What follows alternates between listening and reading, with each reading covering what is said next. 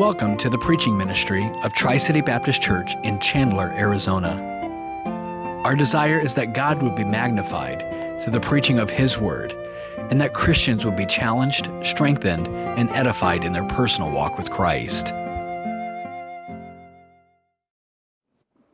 All right, thank you, Pastor, and Brother Pastor Dave, thank you as well. Thank you for your music today. I want to take a moment from Fellowship Baptist Church and thank you for being here, and thank you for what you're doing in ministry. Thank you for the labor that you put into the ministry, for being partners together for the cause of Christ. We are very thankful that there are churches that are standing on the Word of God, that are moving forward aggressively to do something for the cause of Christ.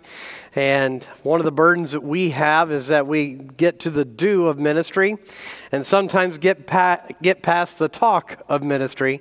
And yet many times it takes a lot of study in the Word of God to sort out exactly what path God wants us to take in the getting done of ministry. And I'm compelled with the idea that we don't have much time.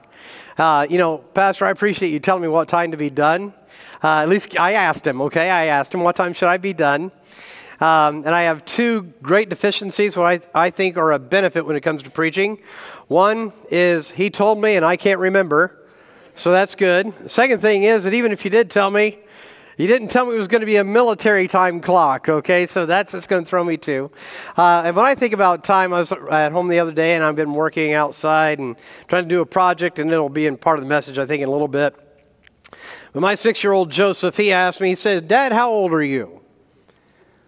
Just out of the blue, we're in the backyard, the sun is shining, and all of a sudden he wants to bring in that cloud of how old are you? So he asked me how old I am, and I think about it. I said, older than you. And he said, no, Dad, but how old are you?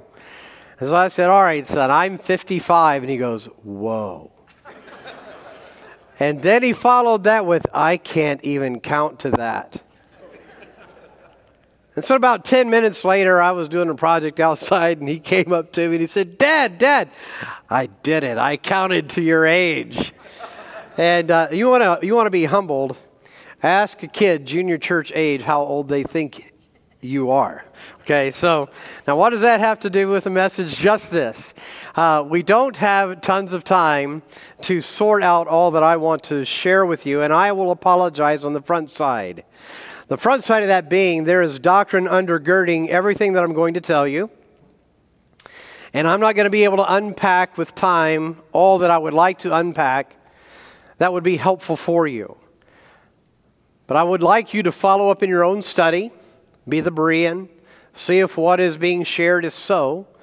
But I'm going to come to you with the same spirit that I had this morning, that I want to be a help to you. And the burden that I had in this message, which the title is very creative, The Battle of the Mind, Part 2.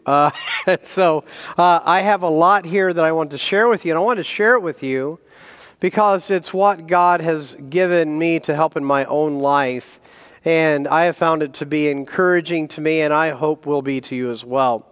We're going to be back in the passage that we were this morning, and I apologize. We're going to be in a lot of passages. You'll understand that as we go through the whys behind that. 2 Corinthians chapter 10, I'm going to pray, and we'll be into the battle of the mind. Let's pray. Father, thank you for the blessing of your word.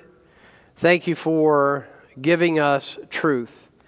Thank you for being that source of truth, and thank you for your grace that reaches us. Thank you for the goodness that you share, the gift of life, the gift of opportunity to serve, and Lord, the great blessing of redemption through your Son. Help us to be busy about your business. Help us to be fruitful in what you've called us to do. We pray that you'd magnify your name, and as we look at these scriptures tonight, I pray that you would help us to reconcile these truths to our hearts, and that we would be careful not to be hearers of the word only, but that we would be doers as well. And Lord, help us to find application that would rightfully and suitably fit the doctrine of your word. We pray these things for the glory of Christ's sake. Amen. 2 Corinthians chapter 10, just to bring us back up to speed. We were in verses 1 through 6. We really targeted verses 3 through 5. We'll pick up largely in verse 5, and that is going to be, again, largely the direction of our thought this evening. For though we walk in the flesh, 2 Corinthians 10:3, we do not war according to the flesh. For the weapons of our warfare are not carnal, but mighty in God for pulling down strongholds, casting down arguments and every high thing that exalts itself against the knowledge of God, and bringing every thought into captivity to the obedience of Christ. Interesting language in verse 6, which I'm going to get ready to preach at my own church next Sunday. And being ready to punish all disobedience when your obedience is fulfilled. There's a lot in verse 6, as that, I think, culminates the beginning of this section of Scripture. We're going to come back to this first point, casting down imaginations, the idea of bringing your thoughts captive. We've established, or tried to this morning, that every thought that you have is not a good thought. We spend oftentimes a lot of time entertaining thoughts that we should not have. The thoughts that you have that are out of line with the knowledge of God and the truth that He has revealed has to be thrown down. It has to be a decision of your life, if you're going to walk with God, to make the decision to reject certain thoughts that come to your mind. This is true of external influence and philosophies, but it's also true with what you allow in your mind. So we're going to dwell largely on this thought of bringing our thoughts captive to the obedience of Christ. It isn't just throwing away bad thoughts. Casting down imaginations or arguments that people would raise against the truth of God is an effective and truly doctrinal strategy for dealing with things that aren't right. And there are certainly things that we need to do. We need to consider what's going on in our mind, be able to identify what's not of God, and truthfully make that effort to do that throwaway, that casting it down. It is very effective, but that's not all that's involved. This must be done with the target of the last part of this verse. Bring it captive and make it submit. So casting it down and bringing it captive to the point of submission as your target is the goal. So what we have to do is evaluate our thinking by the Word of God, by the knowledge of God. And those things that aren't of God not only have to be cast down, but they also have to be brought captive. Now, the idea of being brought captive to me was illustrated by talking with people or considering those that have been around horses. And horses have a way of being controlled. There's lots of different ways to control a horse, but most who've had some experience with horses know that you are given reins, and reins do exactly that. They rein in or bring in or guide a horse. And if you've ever been on a horse that won't be guided, you won't want to be on a horse again. It's no fun to be riding a horse that wants to do what it wants to do while you want it to do something else. But the idea and the illustration of bringing every thought captive is that in our minds, there are thoughts that we let go like the wild horse, and it runs across the field, unbridled, unreined, and it runs off for a distance. And this is what that looks like. Do you have your places of thought? Can people tell when your thoughts aren't maybe what they ought to be? Many of us have a way of expressing our thoughts by the expression of our face. And I don't know what it is about mowing grass, but mowing grass is where I work over every problem in the universe. So while I'm mowing the grass, and I've identified this is what happens when I mow the grass. I mow the grass and I'm thinking through all the problems of life, and while I'm doing that, my brow furrows and I'm in deep thought, and it looks like I hate grass because I'm in every problem in the world. And what I'm doing often is I'm letting the thoughts come to my mind, and I'm letting that wild horse run. What I'm going to tell you and what we're going to get to is the Holy Spirit will make you aware of this. We'll get to it. But the key is when He makes you aware, what do you do? And the truth is, those thoughts have to be reined in.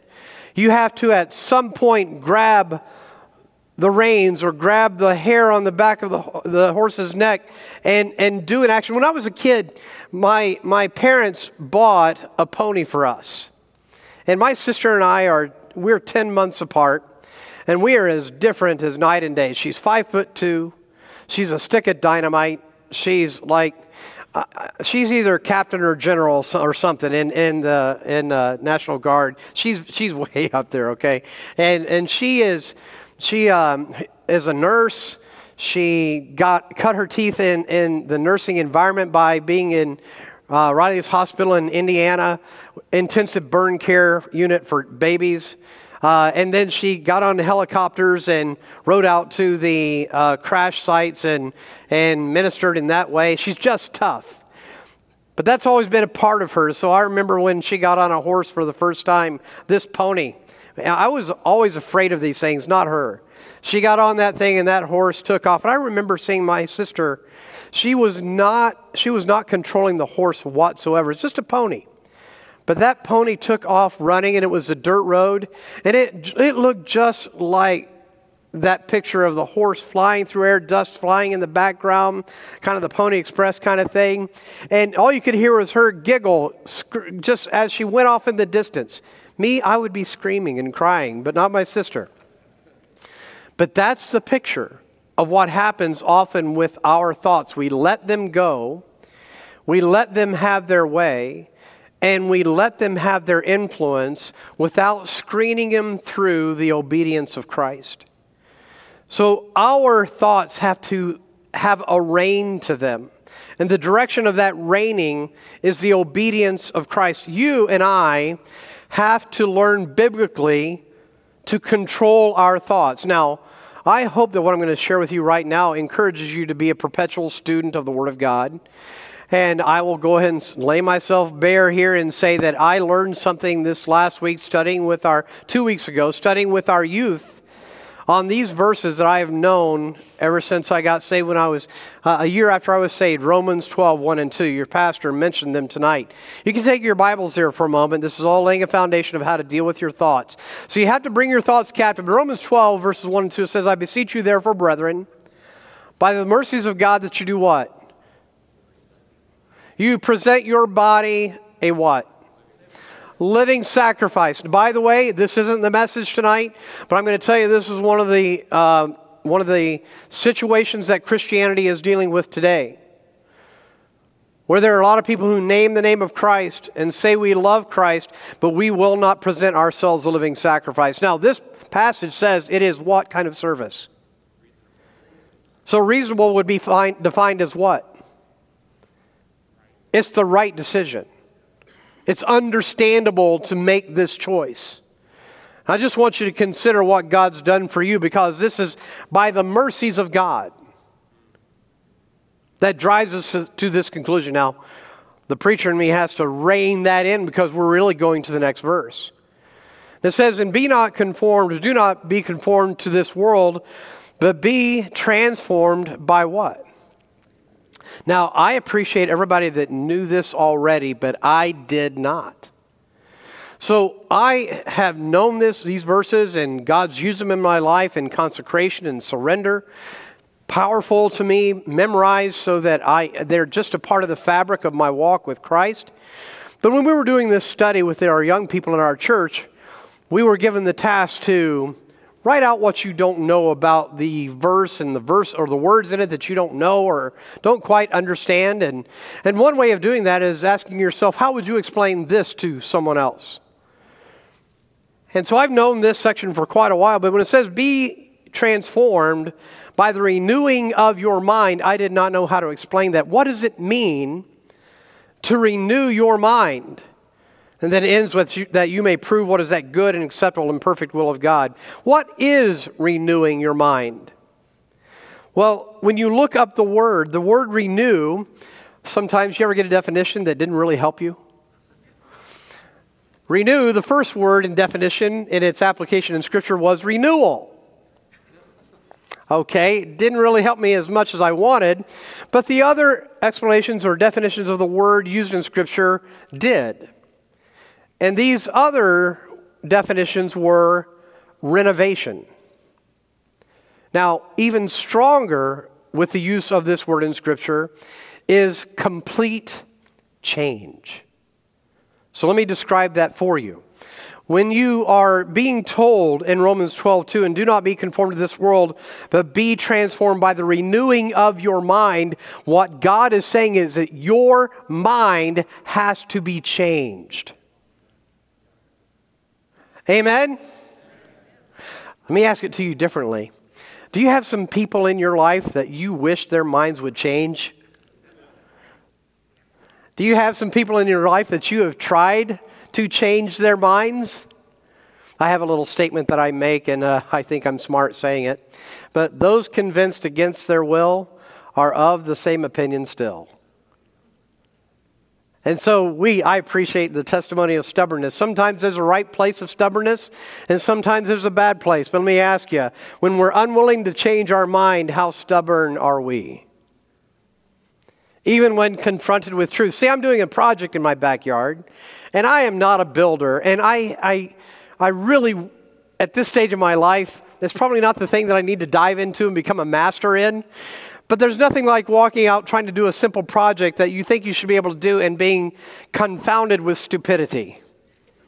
So you want to know what that looks like? Back in the day, Home Depot had a book that was about yay thick and about yay wide or yay tall. And it was home improvement, simple tasks that they gave in the book that said, this is how you do this project. Anybody know what book I'm talking about? Maybe you do. But in that book, here's what they would do. They would give you 3 levels of time expectation: beginner, intermediate, and advanced. How humbling is it to come to the beginner time and find that you took 4 times the beginner time? 4 times.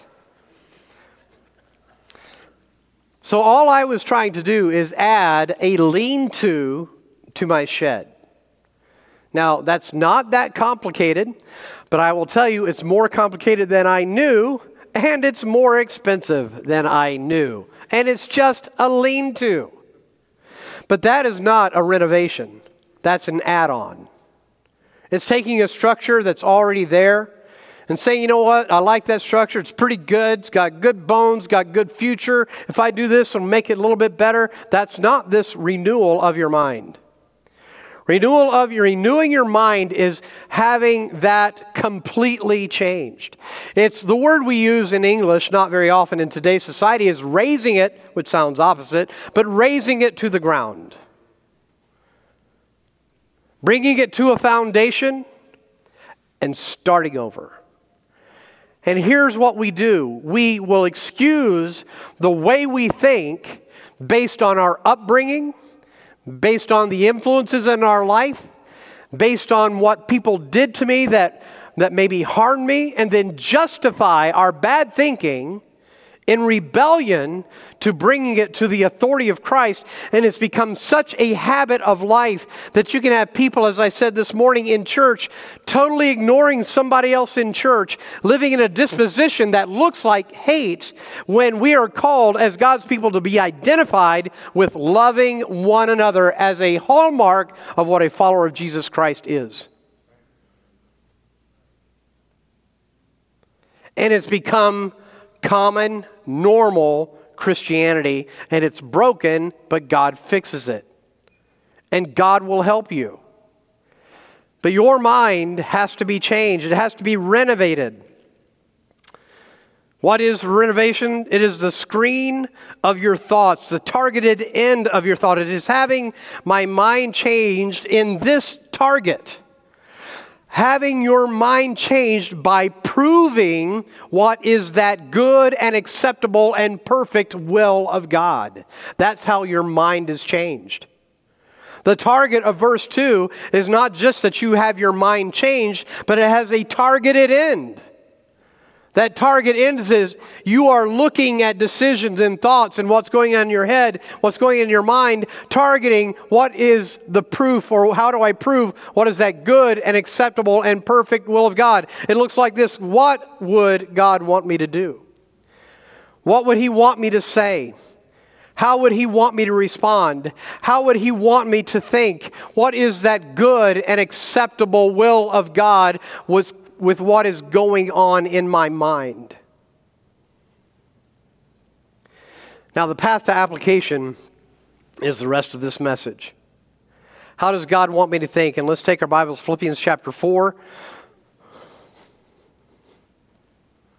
Philippians chapter 4. And I'm going to lay some foundation here, and I am going to say that this is where you're going to have to do your own study, okay? Because I'm going to give you things that I think are going to help you, but I'm not going to get to, in the time that we have, be able to undergird each one of these with the depth that they need. But I don't want you to just trust me that the truth is there, but I'm sharing it with you because I believe it is. So, some principles to understand that God is very direct about our thinking. So, in Philippians chapter 4, verses 6 through 8, we read this: "Be anxious for nothing, but in everything by prayer and supplication with thanksgiving, let your requests be made known to God, and the peace of God, which surpasses all understanding, will guard your hearts and minds through" who? Through Christ Jesus. His will is the target of your thinking, and He's the one that can correct and redirect your thoughts.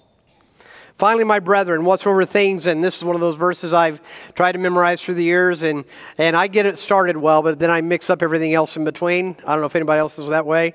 But it says, "Finally, my brethren, whatsoever things are true, whatever things are noble, whatever things are just, whatever things are pure, whatever things are lovely, whatever things are of good report, if there is any virtue, if there is anything praiseworthy," what does he say? Right, now, in one version it says think. What does it say here? It says what? Meditate on these things.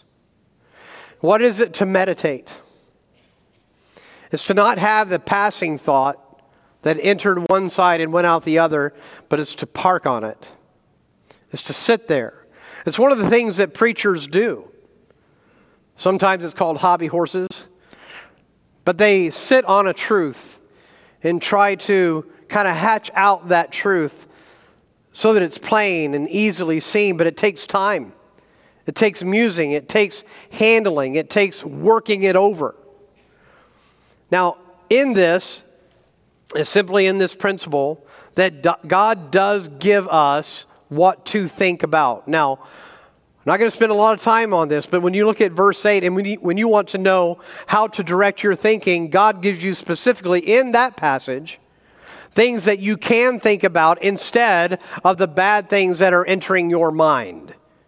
And it is the discipline of the mind that you make a decision when the Holy Spirit makes you aware to reject the thoughts that you were thinking about and to replace them with godly thinking.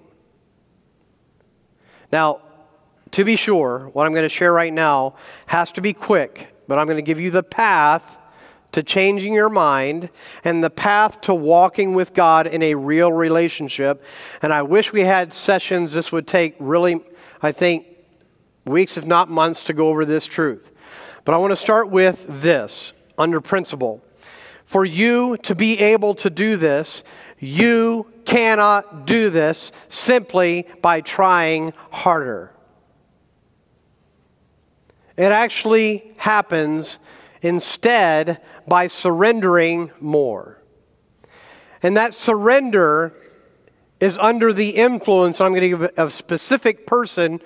I think the argument can be made easily for all the persons of the Trinity, but I'm going to specifically target the Holy Spirit.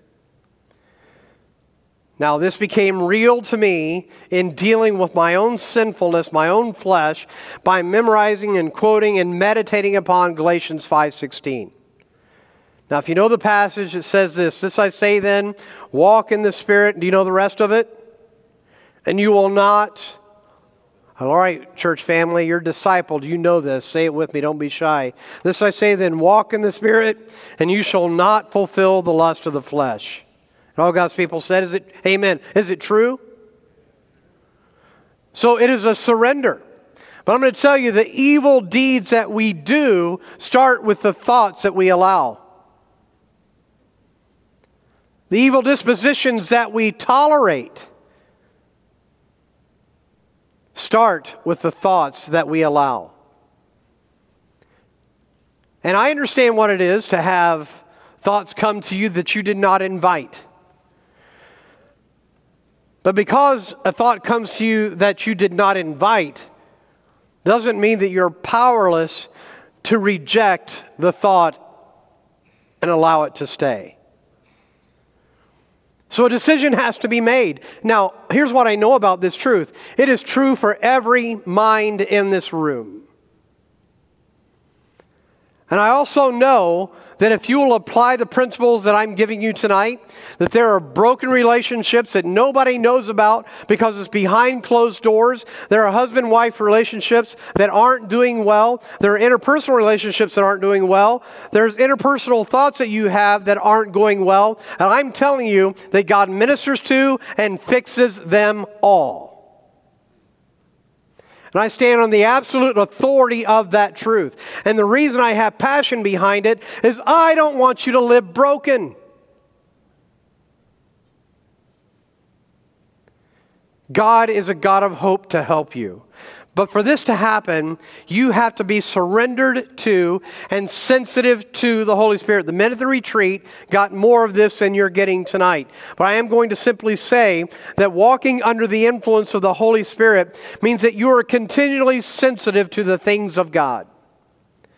They're continually sensitive to, Lord, what do you want me to do? How do you want me to respond? I remember having a cousin who wasn't saved asked me, so tell me about your walk with God. And I tried to explain it to her, and then she said to me, so are you saying that you ask God about everything you do? I said, well, I try to.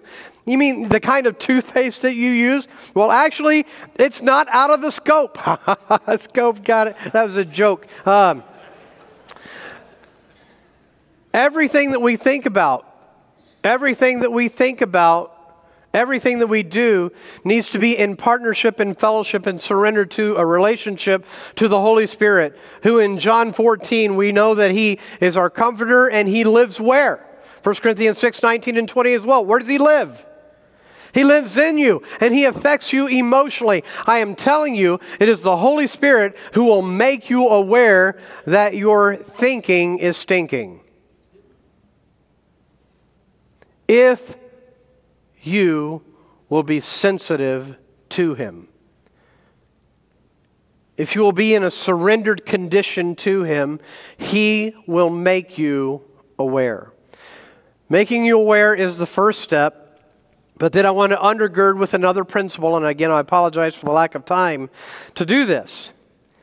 But you need to be surrendered to and sensitive to the Holy Spirit. And you have to believe in the authority and the power and the living nature of the Word of God. And I'm telling you that many Christians give a head nod to the Word of God, but are dispassionate to its truth. So I think I even referred to this passage this morning. But Hebrews chapter 4, verses 12 and 13, for the Word of God is living and powerful, and sharper than any two-edged sword, piercing even to the division of soul and spirit and joints and marrow. Now listen to this. And is a discerner of the thoughts and intents of the heart. So the Word of God is able to pierce into and surgically deal with thinking that is not right with God.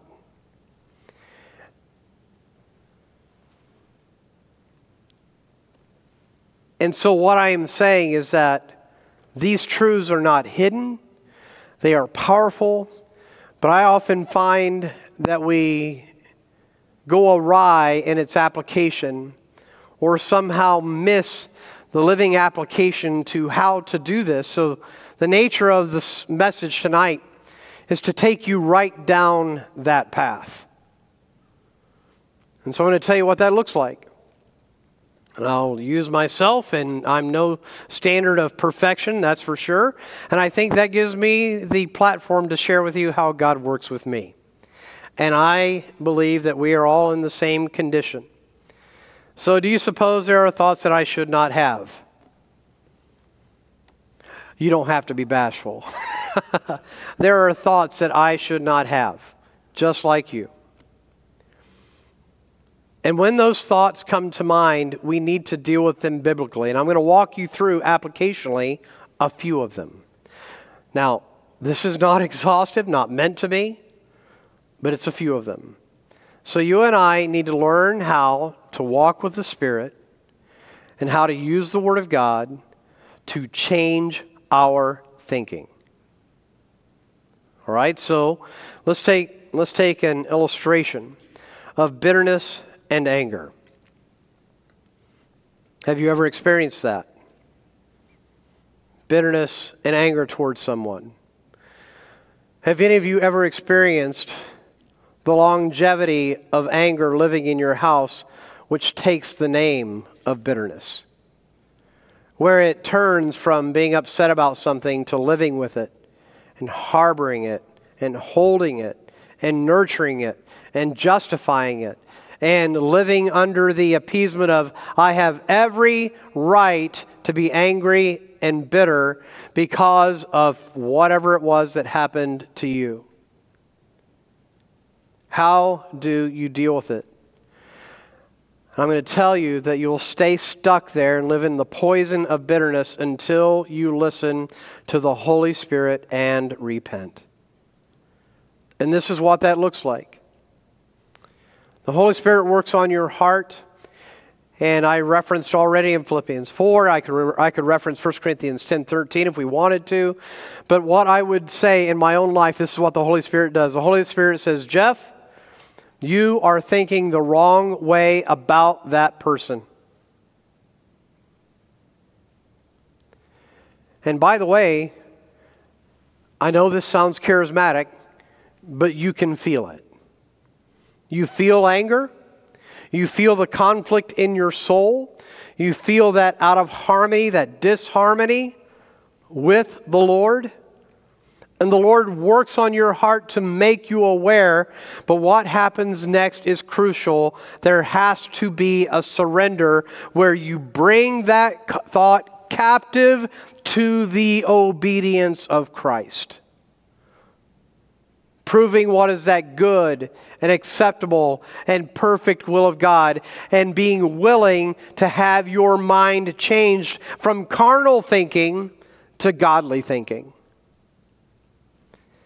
And the Word of God that you might go to, dealing with bitterness and anger, does God allow for you to live in bitterness? Is it God's desire that you live in that unsanctified carnal anger? Ephesians 4:31 and 32.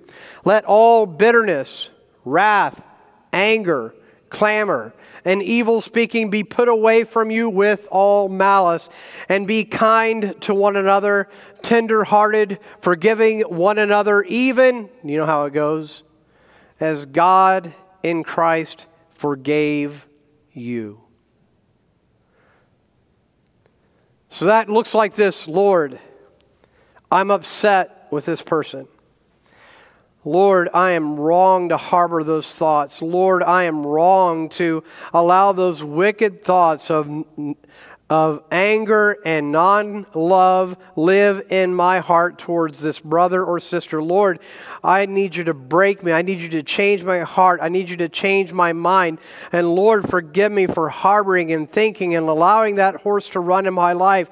Lord, help me be surrendered to you. Help me to walk godly in Christ. Lord, help me to be surrendered and submissive to you. Lord, bring this thought under obedience to you.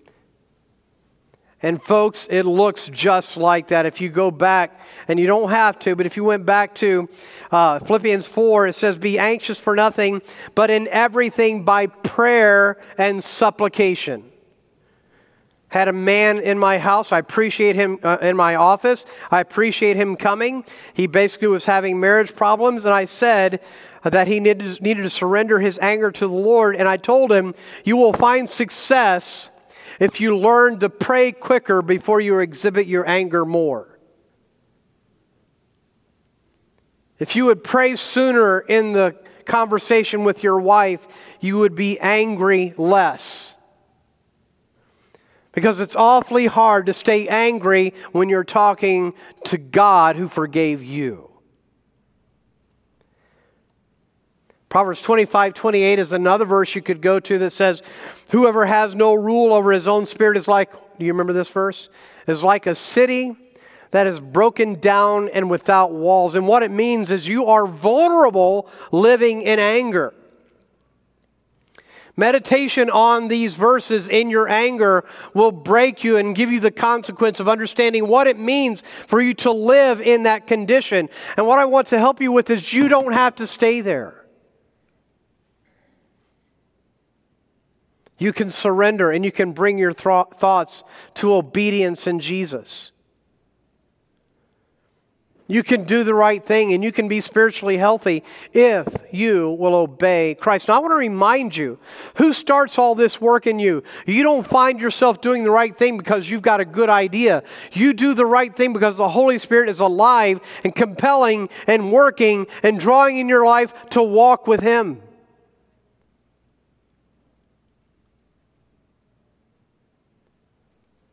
So how do you deal with anger and bitterness? Surrender, prayer, and obedience. Using the Word of God to deal with the very issue that is at hand. And I want to tell you again, it's really hard to stay in obedience when you're quoting Scripture that tells you you are out of sorts with God. What about fear? There are many people that won't do what God wants them to do because they're afraid. Because they have thoughts about themselves that put them in a position of going through life with timidity, lack of decision, lack of focus, because they're afraid of what might happen. And I'll just remind you of 2 Timothy 1:7. For God has not given us a spirit of fear, but of power, and you've got to love this, and of love, where's it go? And a sound mind. I want to tell you, I got 8 kids. I minister to them all the time. I'm a bit sarcastic about it. I apologize because I probably should have that brought to be obedience in Christ. But sometimes my kids will be given a task and I will hear them react in fear. And fear, sometimes, and my kids can be, oh no, they've asked me, and I don't know if I don't want to do it. and I said, you know what? Are you afraid? And they will say, yes. And I will say, well, that's probably the best thing. Just be afraid. Just live in fear. And then they will, and I don't say any more. And then they'll say, Dad, that's not right. and I'm pleased to know that they've got good doctrine, but they don't have good application.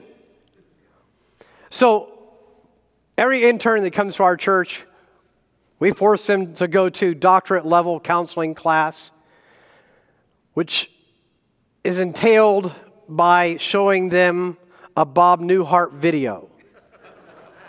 And if you've ever seen it, it's the video that says, stop it.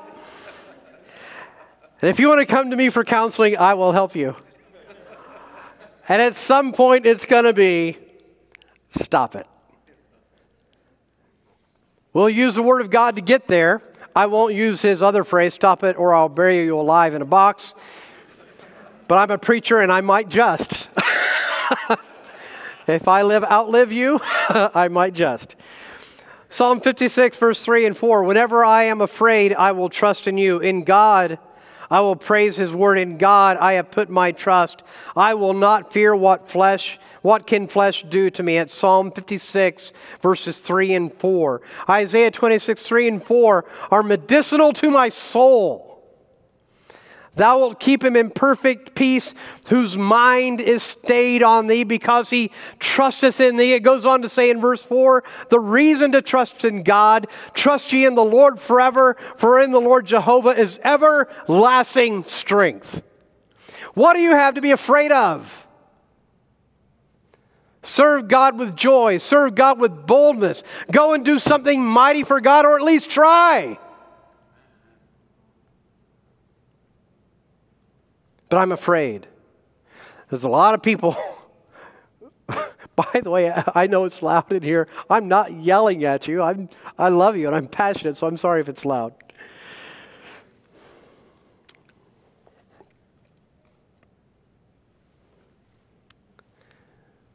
But that fear and those thoughts have to be brought captive and aggressively laid hold of. Now, I know it doesn't look like it, and don't judge me, but I used to be a wrestler.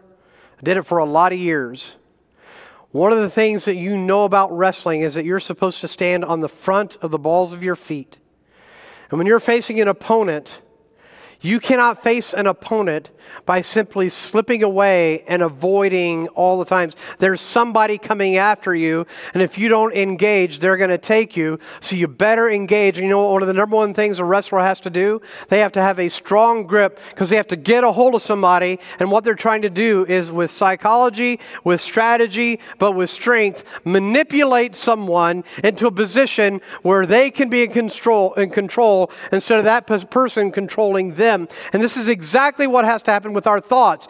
We have to get in control with our thoughts, where we grab them and we bring them to obedience and decide to reject. I am not going to live under the banner of ungodly fear.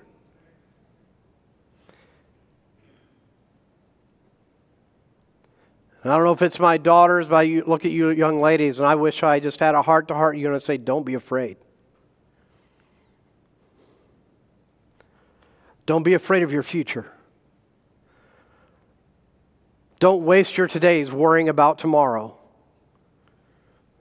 The God who made this day will take care of you. If He doesn't come back for us, or you don't go to Him, He's going to take care of you today, and He's going to take care of you tomorrow. You've got nothing to be afraid of.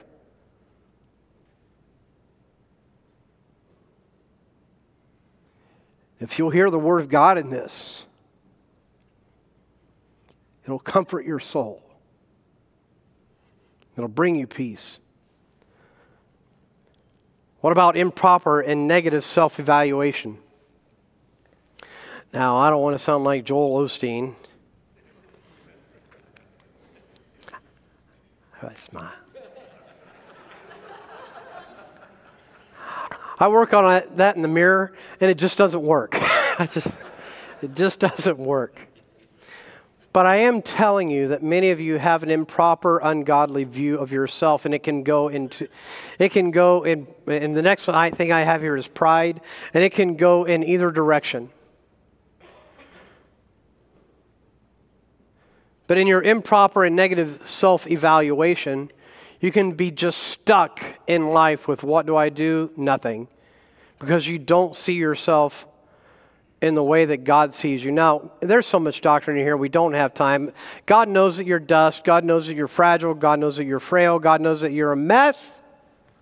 And if you don't, your friends do. And if your friends don't, your family does. We need to be honest. We're a mess. And we need God to fix our thinking. But some of you have a wrong view of yourself, and it stops you from serving. And have you ever been scared and nervous about serving? Anybody? So believe it or not, I was very afraid of being a preacher. And I still find my heart racing when I come to preach the Word of God. But there was a day where I was a tenor in a quartet.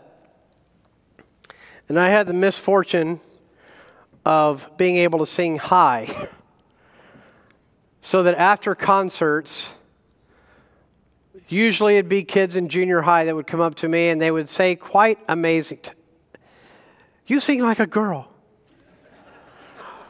And I would put on my lowest voice, "Well, amen." you know.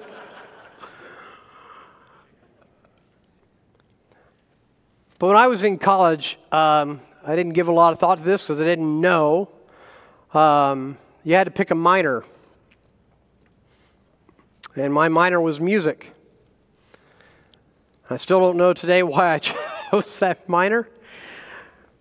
But I was a music minor, and my proficiency was voice. All good so far. Why voice? Because it was far better than my trumpet playing. That's why voice. What I did not know is that you had to perform. And you had to perform at very significant moments that I would not have signed up for my life. And I don't know if you've ever had it, but folks, I have been blessed to mess up royally in front of people singing. And not just once, but many times. And I wish I had time to give you the illustrations, but I don't. But I will tell you that I had some nervous habits that I continually did. I even still do them some when I preach. And it was continually clearing my voice. And in the quartet, the baritone was really the leader of the group. And I would always go to him, and his name's Peter. And I would say, "Pete, what's my note?" If Pete could have given me a T-shirt, that's what it would have said, "What's my note?" And I mean, he gave it to me probably, I'm not kidding, he'd give it to me 15 times before we would walk on the stage. And when we would go on the stage, I was gripped with fear because we were singing a cappella. No instruments behind you. And you're the tenor, and there are times in that tenor singing where you're hitting notes by yourself that are high, and you're just alone. And I would be so afraid that my knees would shake. And I would have to change my footing because I literally thought I was going to fall if I didn't move my position of my legs. And it was 1 Peter 4:11 that ministered to my life. And it didn't take my nervousness all away, but it humbled me, which will be our next session of pride. But it humbled me because it made me realize that I need to stop fearing men and fearing what people are going to think of me and worrying about being better than anybody else, because 1 Peter 4:11 says this: "If anyone speaks, let him speak as the oracles of God." That means if anyone's going to speak, especially as a messenger for Christ, let him speak the messages of God. That's what the word oracles means. It goes on to say, if anyone ministers, let him do it as with the ability which God supplies. Now, it doesn't stop there. It goes on to say that in all things God may be glorified through Jesus Christ, to whom belong the glory and the dominion forever and ever, with the authority of amen behind it. So what it meant for me was this: in my singing in those nervous times, I just needed to serve with the ability that God gave, whatever it is. Mess up or not mess up, it's what God's given me. I want to do the best I can with that ability, but it's not ability that I have outside of God. He gave it to me, and I'm simply the steward of that ability. And what that did is it ministered to my thinking. Which takes me to the next point of pride. Are you proud? Now, that's such a mean question. Are you proud? Let me give it to you in a different way. I believe that no matter how humble we are not humble enough. That's my opinion of me. It's my opinion of all of us. No matter how humble we are, we're not humble enough. But does God deal with pride? I remember when I was first working as a youth pastor, and I was teaching in a church, and I picked up the subject of pride, was going to teach it as a topical series. And yes, there was a young teenager, a 16-year-old in there who was bigger than everybody else, very athletic and very good, and knew it. And when I started teaching on pride, I cannot tell you how many in the church came to me and said, I'm so thankful you're teaching on pride because Jason needs it. Included in those people that came to me was Jason. I'm so glad you're preaching on pride because there are so many people here that need to hear that. The truth is, humility looks like Jesus. And the reason we want humility in our life is due to the fact that that's our Lord. He humbled himself, Philippians 2, and went to the cross. He put on human flesh, suffers for us. But God fixes our pride when we hear His Spirit make us aware of the pride that's in our lives, surrender to Him. And under verses like this, James 4:10, humble yourselves in the sight of the Lord and He shall lift you up. Proverbs 22 verse 4, by humility and the fear of the Lord are riches and honor in life. Matthew 23:12, and whosoever shall exalt himself shall be abased, and he that humbleth himself shall be exalted. And verse after verse after verse after verse. Does God want to deal with our pride? Does God want to deal with our prideful thinking? Yes. So just a short list, but a toolkit that God gives you with knowledge so you can know how to fix your thinking. So I want to come back. Our time is done, and here's what I simply want to say. In your married life, in your family life, in your relationships, and in your walking on this planet, you're going to have all kinds of thoughts come through your mind. They all have to be filtered as a Christian under the banner of loving Jesus and bringing them to obedience to Him. And it's a habit of life that we have to practice again and again. And it simply looks like this. When the Lord makes you aware, surrender to His Spirit. What I practically do at that moment is I pray. It's the first thing I do. I pray. I try to acknowledge the thinking that was not right. I try to ask the Lord to take that thinking away. Sometimes I even take, depending on what it is, I cut it up, I burn it up, I throw it away, but I surrender it. And I then start using Scripture that speaks to that issue, and I try to meditate upon that Scripture. And I want to tell you, so effective is the Word of God that sometimes I've not used Scripture that dealt with that particular issue. I just started quoting Scripture. And I would quote Scripture and quote Scripture and quote Scripture until it was no longer an issue. And if it came back and was an issue again, I would start all over again. So you've noticed up here that I've quoted several verses to you tonight. And I would tell you that I quote those verses not because I'm good at Scripture memory. I quote those verses because I know them by reason of use. I use them again and again and again. I've needed them today. I will need them tomorrow. There's coming a day when I will be with Him and all that stain of sin will be gone. But until that time, it is possible to walk godly in Christ Jesus. What are you doing with your thinking?